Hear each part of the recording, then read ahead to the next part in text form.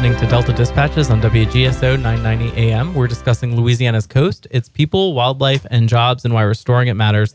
I'm Jacques Hebert with Audubon, Louisiana. And I'm Simone Maloz with Restore Retreat. It's great to be back in studio with you, Simone, although sitting across as opposed to next to you. I know, it's very this weird. New configuration. I can't hit you like I usually do in between the segments. Yeah, well, I guess it's fall. It finally feels like we're getting some cool temperatures. I know. You know, it's a little warm here and there, but then it'll cool down, which is always nice. It'll be really nice. I'm excited about today's show. Yeah, it's my show this time. Yeah, your people on. Shout out some Homations. A lot of some Thibodeauians. Yeah. Thibodeauians. Well, and this is obviously, I think we talked about this in a prior episode, but I had the pleasure of visiting a class at Nicholls State University, in a communications class, and we talked a little bit about the work we do and the opportunities that exist for students and others to pursue careers on coastal issues. So we're having the folks here at our studio today to talk more about that. Yes, excited about that. They had some news this week, some bird stuff that you probably liked. Yeah, the birds are always in the news these days.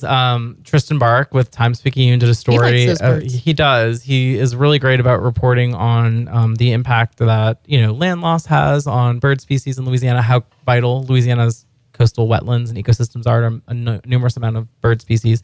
So this week it focused on the black rail, which is an elusive marsh bird. And I actually knew something about Eric it, which Johnson, I think is your birdness rubbing off on me. Would say. But basically, our team has been going out to parts of southwest Louisiana at night and doing these nighttime surveys kind of in the cane and flushing them out. They're suspected to be endangered, and so they're being petitioned right now to potentially be put on the endangered species list. Okay, so we'll talk about that soon. We'll talk about that more, yeah. Good. Well, let's start talking to our guest that we have today. We have Dr. Jay Clune, who became the president of Nicholls State University January 1, 2018. Yes. Can't turn back now. Nope.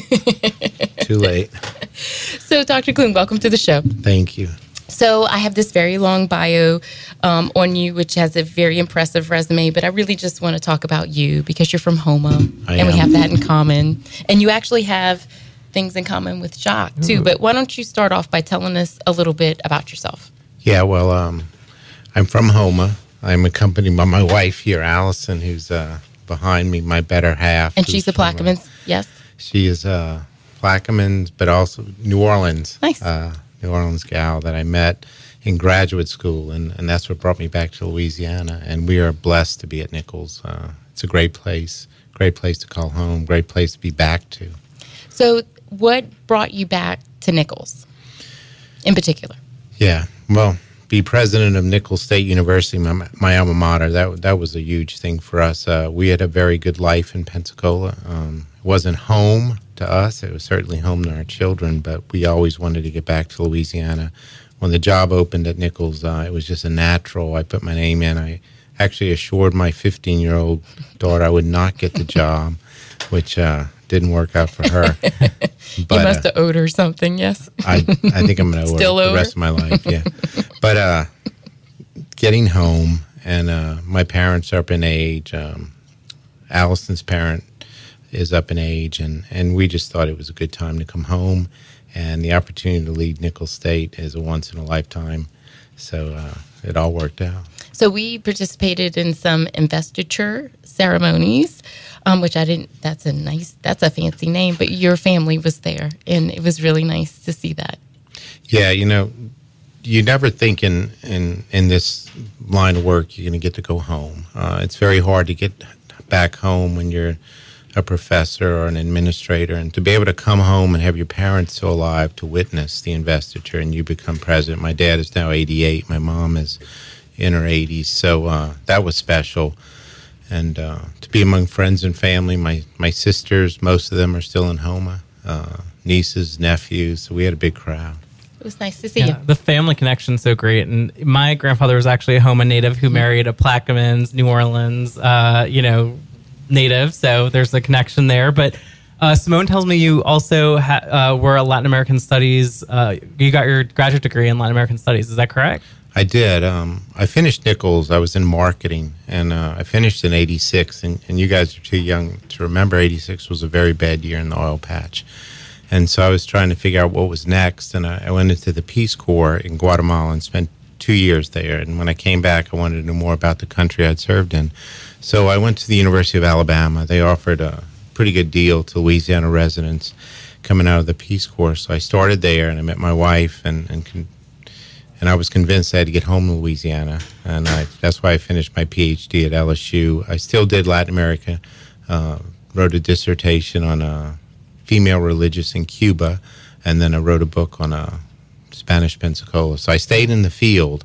I just did it from Louisiana. And, my mother was actually from Guatemala, and I was a Latin American studies major. So being there in the 80s in the Peace Corps, that must have been quite an experience. It was kind of a difficult time for the country. Is that...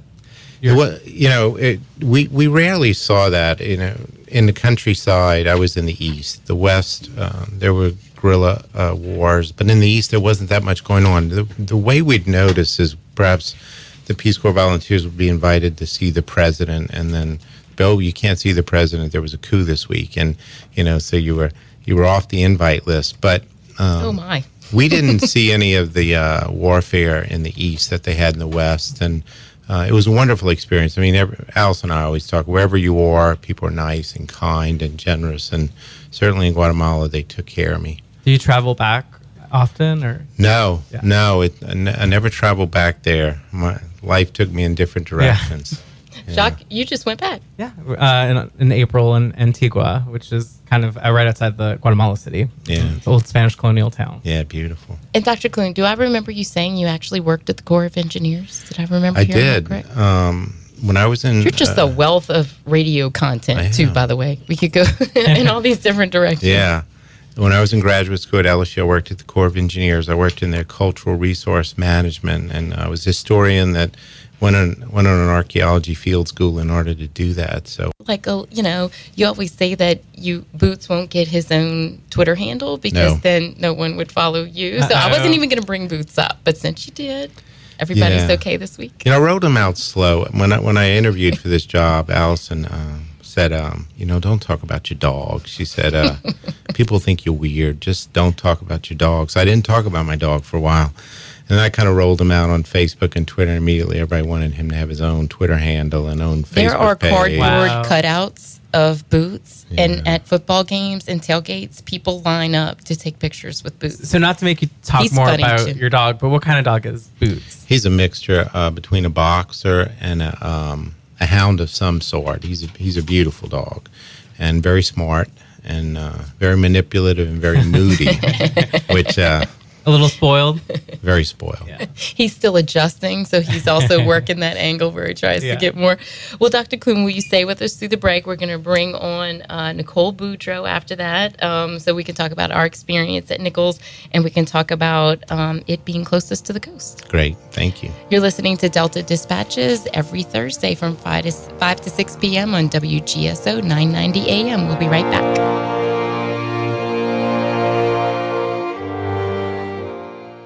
Hi, I'm Don Cheadle. Listen up.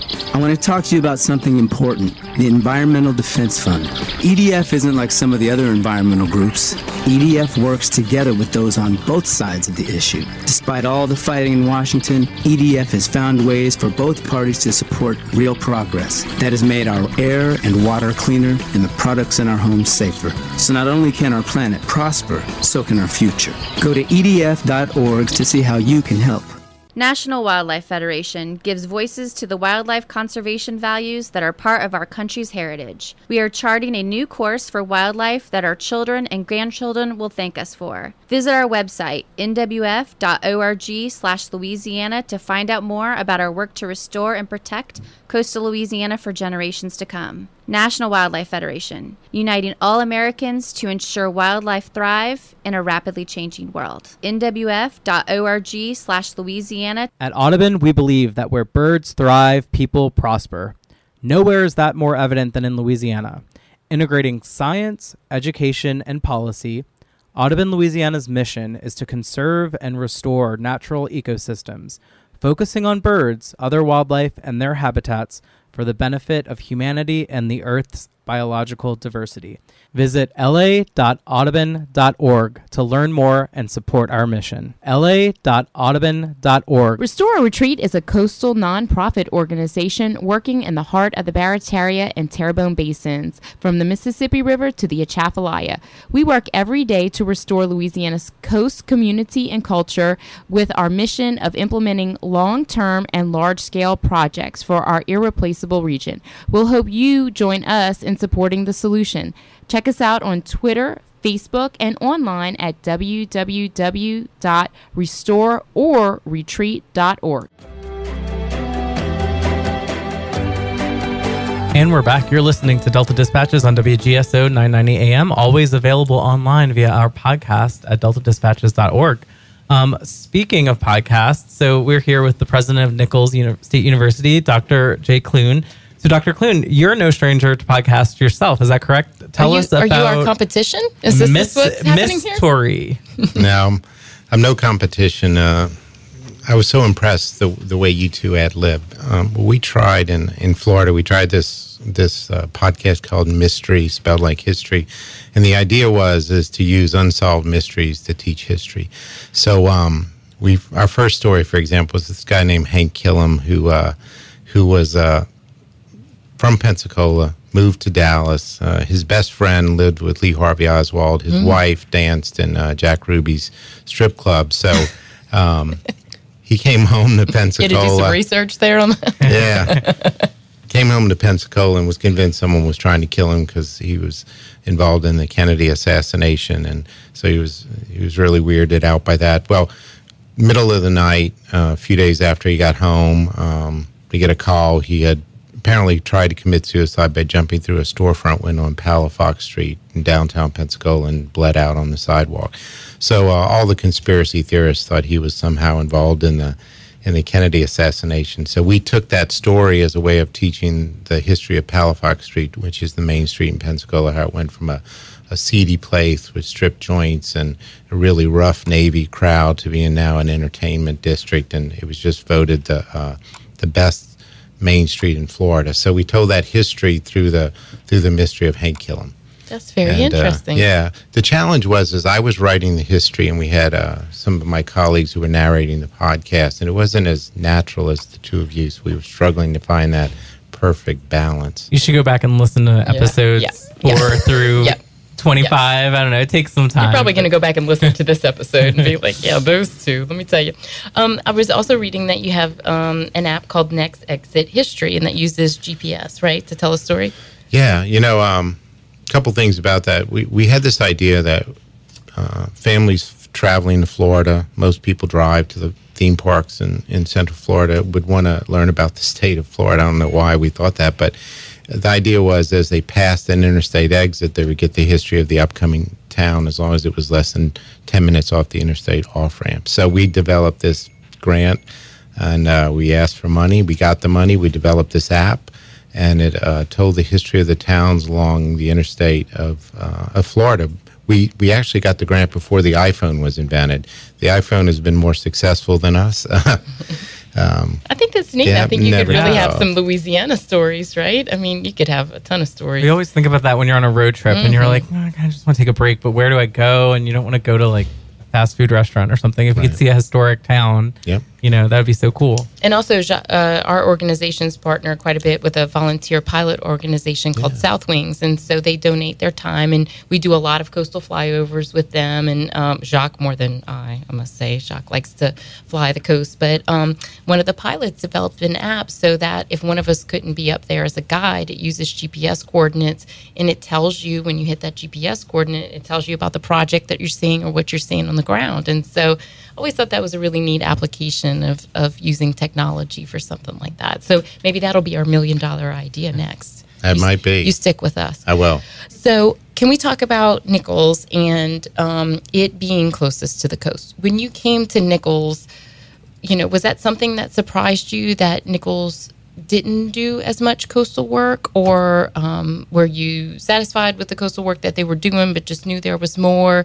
Tell us about the coastal opportunities you see at Nicholls. Yeah, well, the thing that surprised me the most when I came home was seeing trailers on pylons. I had never seen that in my early days fishing along the coast. I grew up there. When I came to Nichols, a few things struck me as discovering through Bitnap and others that the land was eroding faster in this Barataria Terrebonne estuary than anywhere else on the planet, and realizing that a large percentage of our student population comes from this region. So I began to think we probably have one of the most environmentally threatened student populations on Earth, and Nichols cannot survive without the region it's in, the Bayou region, and the Bayou region cannot survive without Nichols. I firmly believe that. We're the closest university to the coast, so if not Nichols, then who is going to save the coast? We're not doing the research that you might see at an LSU, but we are doing the applied research, the planning in the ground, all the monitoring that is needed. So we are here. We're not leaving. I always say colonels don't retreat, although I spent a lot of time at the colonel's retreat as a young man. The fact that we're closest to the coast, I think we have a special obligation and responsibility to preserve this region, because this is the region we serve. No other university serves this region. So that's really where it came from. You know, and Simone likes to make fun of me about my frequent field trips during work hours. But the first field trip I ever took in this job was a trip to Nichols, where we had a team of researchers there that were demoing drone technology and how they're using drones. I mean, these really impressive ones that take off like an airplane, not the helicopter ones, to pinpoint and monitor and measure changes in the environment and restoration projects. And the precision with which they can get that data and those images was so incredible. So I was like, so that was my first field trip, Simone, just in case you were wondering. Very nice. I like it. But that's one thing that Nichols is, got a little niche there and does really well. I mean, we have the Lumcon camp, we have the farm. I say this all the time. I went to Nichols. I did not know we had a farm until I was at Restore Retreat, and I did not go to the farm until I went with Cynthia Dewey of Audubon maybe 2 months ago. Wow. So, wow. Yeah. I didn't know we had a farm either. And I heard we had this 500-acre farm, and I thought, man, that's fantastic. And then I heard, no, it's about 400 acres, but there's a condemned building on it. And then I heard, no, it's about 277 acres and 4 condemned buildings. So it kept shrinking, and the number of condemned buildings kept growing, and the barn itself is about the size of an aircraft carrier. So that's quite a condemned building. But there's a lot going on. Bitnap has greenhouses. We have greenhouses, and we're trying to establish a cross-country course out there. I love that. And Dr. Quentin Fontenot is out there a lot. And, you talked about applied science, but people like Dr. John Doucet that Jacques and I have had a chance to interact with several times. We actually got Dr. Doucet to do a lunch and learn for all of our staff on Caminata and the hurricane. Former guest of the show. Yes. And Dr. Gary LaFleur, and you have and you have somebody like Nicole Boudreau, right? Yes. Brought her along. Yes. So, Nikki, tell us, do you think your interest in Coast and tying it to your classes at Nichols? Well, I guess let us introduce you. This is Nicole Boudreau. She's a Mass Comm instructor at Nichols. Tell us how you kind of wove those two things together. Well, I think it goes back to, it was around 2003 maybe that I went to one of the first Barnstorm events that Restore Retreat put on, and I saw the maps that showed, this is what they expect the land to look like, 2020, 2030, 2040, 2050. And it was eye-opening. I mean, we weren't talking a whole lot about the coast at that time, and Restore Retreat was really up and coming, and so I started to gain interest in it. So we did a few projects over time in the Mass Comm department. We did a high school journalism workshop during the summer, one summer, and took kids to Lumcon. We did a few class projects over time for Bitnap or with you guys, and we never actually pulled it into a formal course offering. But in 2016, I started working with Bitnap on their CCMP project, and I chaired the public relations part of that. And which so, is kind of like their master plan. Yes, like their master plan. So in working with that, I realized we really had an opportunity to teach environmental communication, that there was so much to be done, not just from a journalistic standpoint, but also from a science communication standpoint and from a public relations standpoint. So that's where that idea came from, to marry those two things into a course.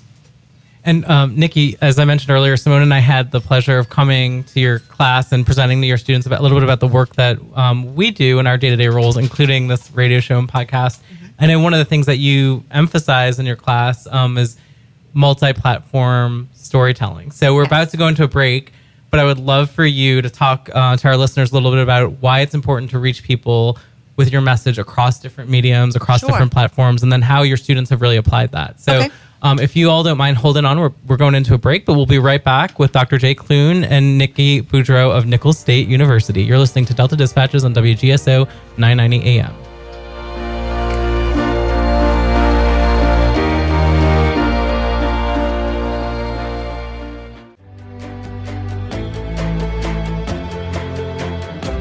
And we're back. You're listening to Delta Dispatches on WGSO 990 AM. I'm Jacques Hebert with Audubon, Louisiana. And I'm Simone Maloz with Restore or Retreat. And we are here with Dr. Jay Clune and Nikki Boudreau with Nichols State University. Nikki, you're an instructor of mass communications at Nichols. And, we were talking about this a little bit before the break. That role and mass communications in general has changed so much in not even a decade. Every year, it's just changing so rapidly. And how we can do storytelling and how we can get messages out has changed. So how do you apply that within your classroom, and why is it important, especially for coastal environmental issues that we're teaching and reaching people in different ways? Well, like you said, communication changes daily, and the way we reach people is meeting them where they are. And so for us to just teach people how to, let's say, write long-form journalism for newspapers is not going to reach the particular audience that you need to reach. So what the students are doing, for example, in this class, is they are finding particular coastal issues, everything from nutria being an invasive species to freshwater diversion projects to the master plan, and they're looking at ways that they can tell those stories in different ways so that the audience can understand. So everything from creating infographics and video packages to doing the long-form enterprise reporting and photo essays and things that can be shared in blog posts so that this content can actually meet the users where they are. Our audience is not just in one place anymore. So you can't just say, like 30 years ago, we could put it in the daily newspaper and figure we're going to reach the large majority of our audience. Today, it's not going to work that way. So teaching students how to create this content that will reach people across platforms and actually meet them where they are. And I guess for them too, it's such useful skill building, because you think about the media landscape these days, and even, television reporters, they're sometimes doing their own editing and they're, even camera work. And so to be a journalist or a communicator, you have to kind of know it all, right? Yes. Students today are being trained to be multimedia journalists. They're not just going out and covering for print or for broadcast. Today it's convergence media. So if you're learning to be a journalist, you know how to do everything from write it to shoot it to edit it, take pictures for it, create infographics for it, design the page. So students are learning how to do it all. Well, and I will say that we had the pleasure at Audubon, well, we still do, we had a fellowship, the Walker Fellowship, and it was a Nichols alum, Harmony Hamilton, that I believe went through that program. And she was our fellow for a long time, and we loved having her in Louisiana, but then the big folks up in New York were like, no, sorry, she's working for us now. So she's on Audubon's national content team and doing a lot of the social media work for them. And so we're very proud of her, but we were sad to see her go. But, she's having a great time in the Big Apple. So. Yeah, she's in the Nichols magazine too. When I was outstanding PR graduate in the mass comm department, bragging. She was. I never once stepped foot in the television studio, and I avoided Dr. Chasselon's class. I don't know how you did that. He went off abroad to work. Fulbright. And that class was probably never so packed ever than all of us trying to take that class. So I am sad that I skipped out on some of those things. I did work at KNSU, but I did miss out on that kind of cross-cutting thing. I'm too old for all that stuff anyway, but it would have been nice. It would have been nice, and I can see how that applies every day. I see the work that Jacques does and the amazing team that he works with and their skill set, and it is everything. They can do everything from layout to social media to everything. So that is really impressive. It's true. And I mean, when I was in school as well, you either did print or you did broadcast or you did PR. I did print and PR and avoided broadcast like the plague. I didn't want to have anything to do with it. But today, that's That's the name of the game. You've got to be able to do all of it, even if you're in public relations. And y'all also actually encourage or require them to have internships too, correct? Yes, students are required to do internships. That's great. What kind of research did you have to do for this class to get ready for it? For you and to give the students to be ready for it? Part of it on the academic side was studying environmental communication, what makes people respond to the way certain stories are told, going into things like Maslow's hierarchy of needs and all that good stuff. But then on the practical side, it was just a lot of deep diving into coastal issues and reaching out to the contacts that I've been lucky enough to create over the years, like you and Joni Tuck with the Port, Susan Testra at Bergeron with BitNap. We've been blessed to have been able to find some really good people who are excited about helping the students and creating connections for them too. The students, even on their own, went out to LumCon. Some did a boat trip with the Jean Lafitte Park in Thibodaux, that they do a boat trip 3 days a week on Bayou Lafourche. So there's so many opportunities here in our culture for students to reach out and interact with people. So it was a lot of contact making on the front end.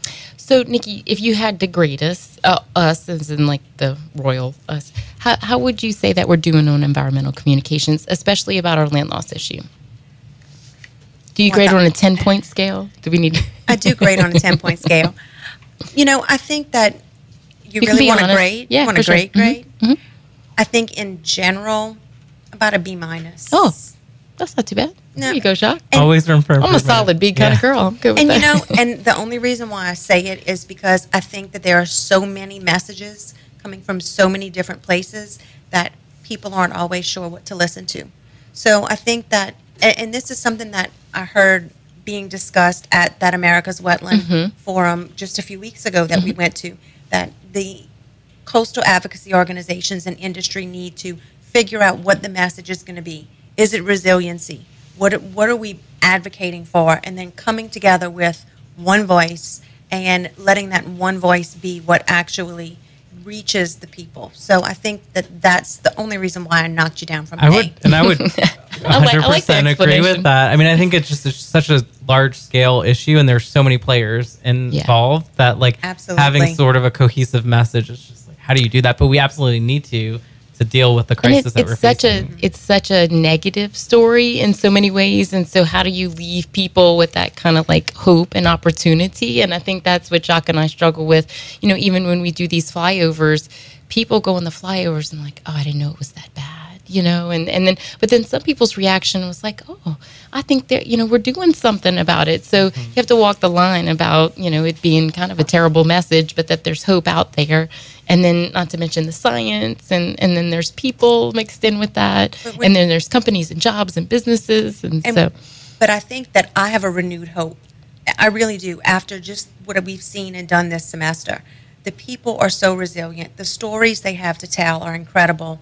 The work that you guys are doing. I mean, when I stepped foot on Elmer's Island and saw that new white sand, I couldn't believe it. I couldn't wait to kick off my shoes and put my toes in the water and stand there and realize I'm standing on new beach, new land. So I think there's a lot of hope out there. And I think that the message has changed from when I first started interacting with Restore Retreat in the early 2000s. The message has changed. It doesn't seem to be retreat anymore for most of us. It seems we don't want there that. is so much hope. Yeah, and it was always the threat, and Charlotte Bollinger, who's great and a huge supporter of Dr. Clune, she always talks about that name, and it was always the threat, and then to some people it was the reality, and then now we want people to know it. We don't want it to be the only option. What more can we do? So, Nikki, tell us what you're looking forward to in your class. What you have, y'all produce something, right? We are, in the process. The students are working on their second set of stories right now. So they're storytelling in lots of different formats. We've got infographics, some photo essays, several video packages. And we're working with the capstone class that all of our students have to take a capstone course in Convergence Media before they graduate. That class is taught every semester, and it has a different topic each semester. Well, this semester, their topic is water. So we are creating content that they will also be using on their online magazine called God Voici, which comes out at the end of the semester. So a lot of the content that we're creating, you'll be able to see it there. Very cool. Very cool. Are you still at the Nicholsworth? Yes, So I talk about am. how things are different, right? It's online. Oh, gosh, how things are different. Yes, the Nicholsworth has changed so much since I started working there when I was a student in 1994. You know, today we are a daily digital news publication where we used to be a weekly tabloid print newspaper. We have a monthly magazine. We have now converged with KNSU, our radio station. We also now have KNSU TV. So a TV station that's going to be online very soon. Very cool. And our Lapiro yearbook. So all of those things have now converged under one umbrella, and we've been able to do that with tremendous support from our administration and Dr. Clune, and there's some exciting things that have been happening in student media. Is there a website where people can go to kind of check out some of the content? Yes, it's thenicholsworth.com.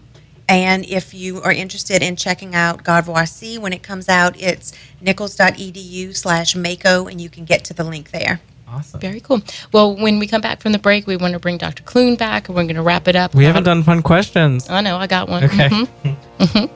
So we'll be back from the break with Nicole Boudreau and Dr. Jay Clune. You're listening to Delta Dispatches every week on WGSO 990 AM.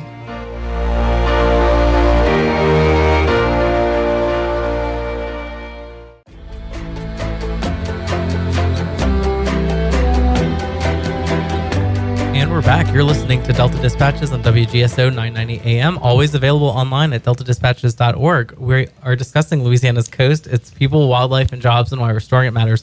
I'm Jacques Hebert with Audubon, Louisiana. And I'm Simone Maloz with Restore or Retreat. Louisiana is definitely a Halloween place, right? Love Halloween. It's fun, lots of history, culture. So we have a fun question for you guys. It's 2 questions, but you can only answer one of them.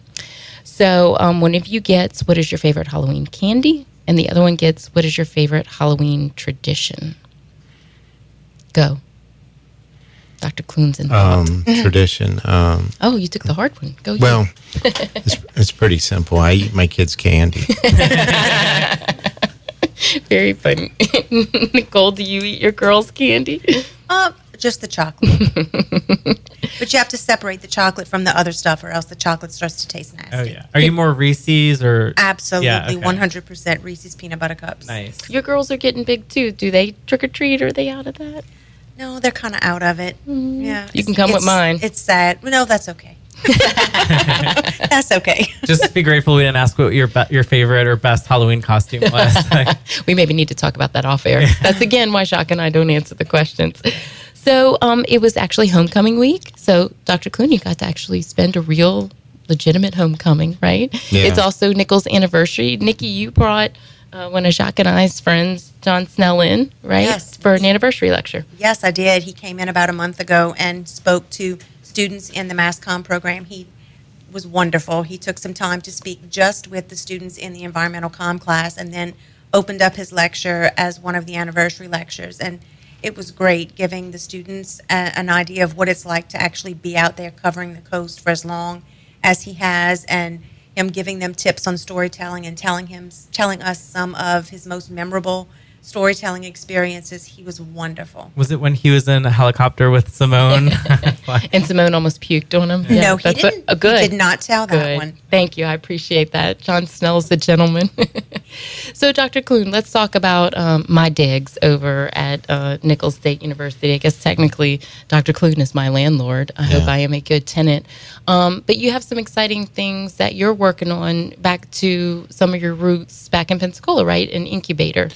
Yeah, back in Pensacola, we had what we call the Innovation Institute, and Next Exit History, the mobile app, was incubated there, among other things, and we were working on a larger scale incubator and a network of innovation institutes across Northwest Florida. Well, when I came here, I didn't see that, and what I saw was an old residential complex, the Babington complex, that you're in, as well as Bitnap and a few others, and we thought, this is the perfect place to create a business incubator accelerator, and we started looking for money. I think we got some state money to redo the place. We just visited the LSU Innovation Park yesterday. We visited the Opportunity Machine at UL. We visited the Seed Center at McNeese, and we have a pretty good idea what we want to do. And first, give you the penthouse. That's the first. Yes. Guarantee. Thank and you. then we're going to knock down all the walls on the first floor, create a shared co-work space, and then some private offices on the second floor and some short-term residences on the third.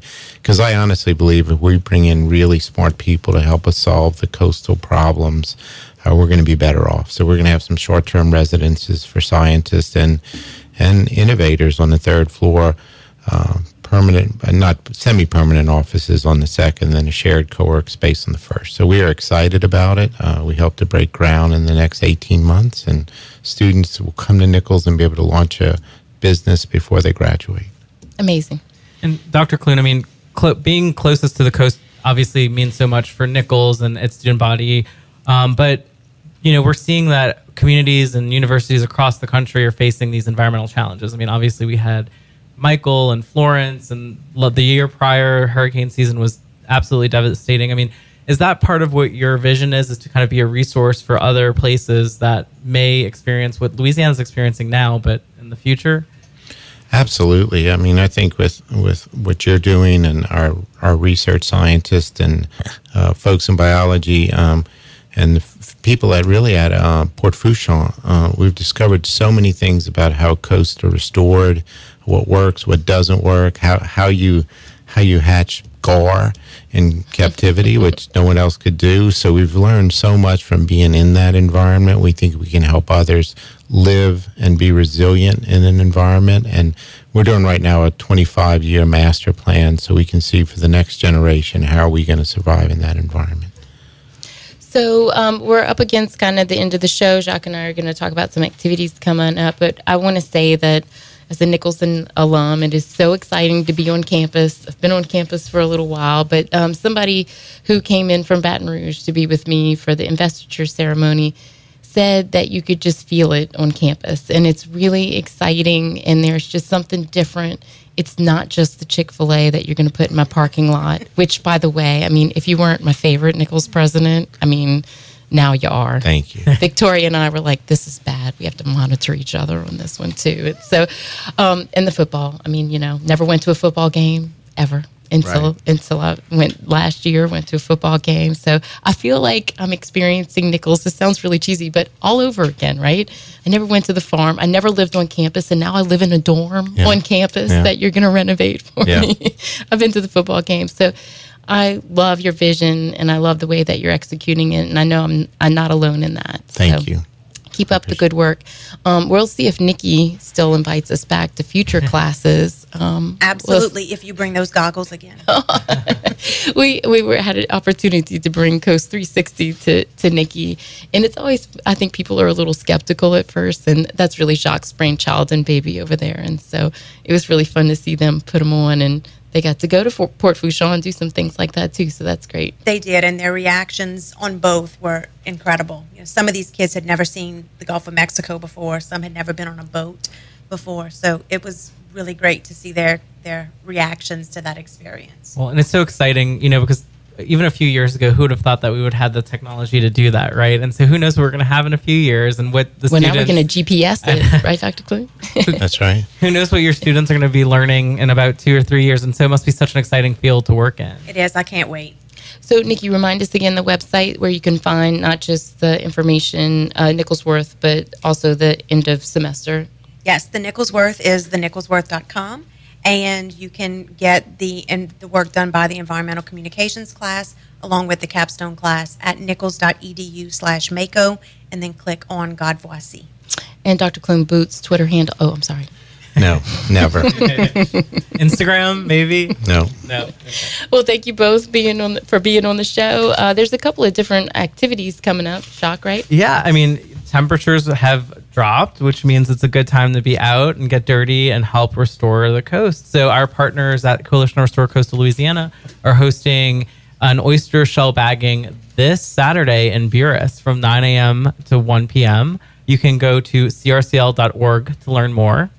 And they're also doing some work on the North Shore, right? So crush Louisiana's coastal threats. And that means, go ahead. Yeah, this is an effort that Audubon Louisiana is partnering with CRCL and Lower Ninth Ward CSED and a lot of other groups to engage people in and around the Orleans area through coastal and environmental education. So I think there's going to be various volunteer opportunities and lectures and that sort of thing. And if you're in or close to Jefferson Parish, they're going to have a Coastal 101 on November 15th. And there's more information that we'll have in future episodes. But basically, we want to talk to the people living in Upper Jefferson about just the coast in general and some of the things that they're experiencing in the city. Yeah, and we've had Lauren Averill, who works for Jefferson Parish, on the show before. And, that's one of the things that she's focused on. I mean, if you're at the lakefront in Bucktown, it's quite different than if you're down in Grand Isle, but they all have challenges and opportunities. So how do you engage people regardless of where they are in the parish? Yeah, so we're looking forward to that on November 15th. We'll share that information in upcoming episodes. But I think that about does it. Right, and you are off to a really important event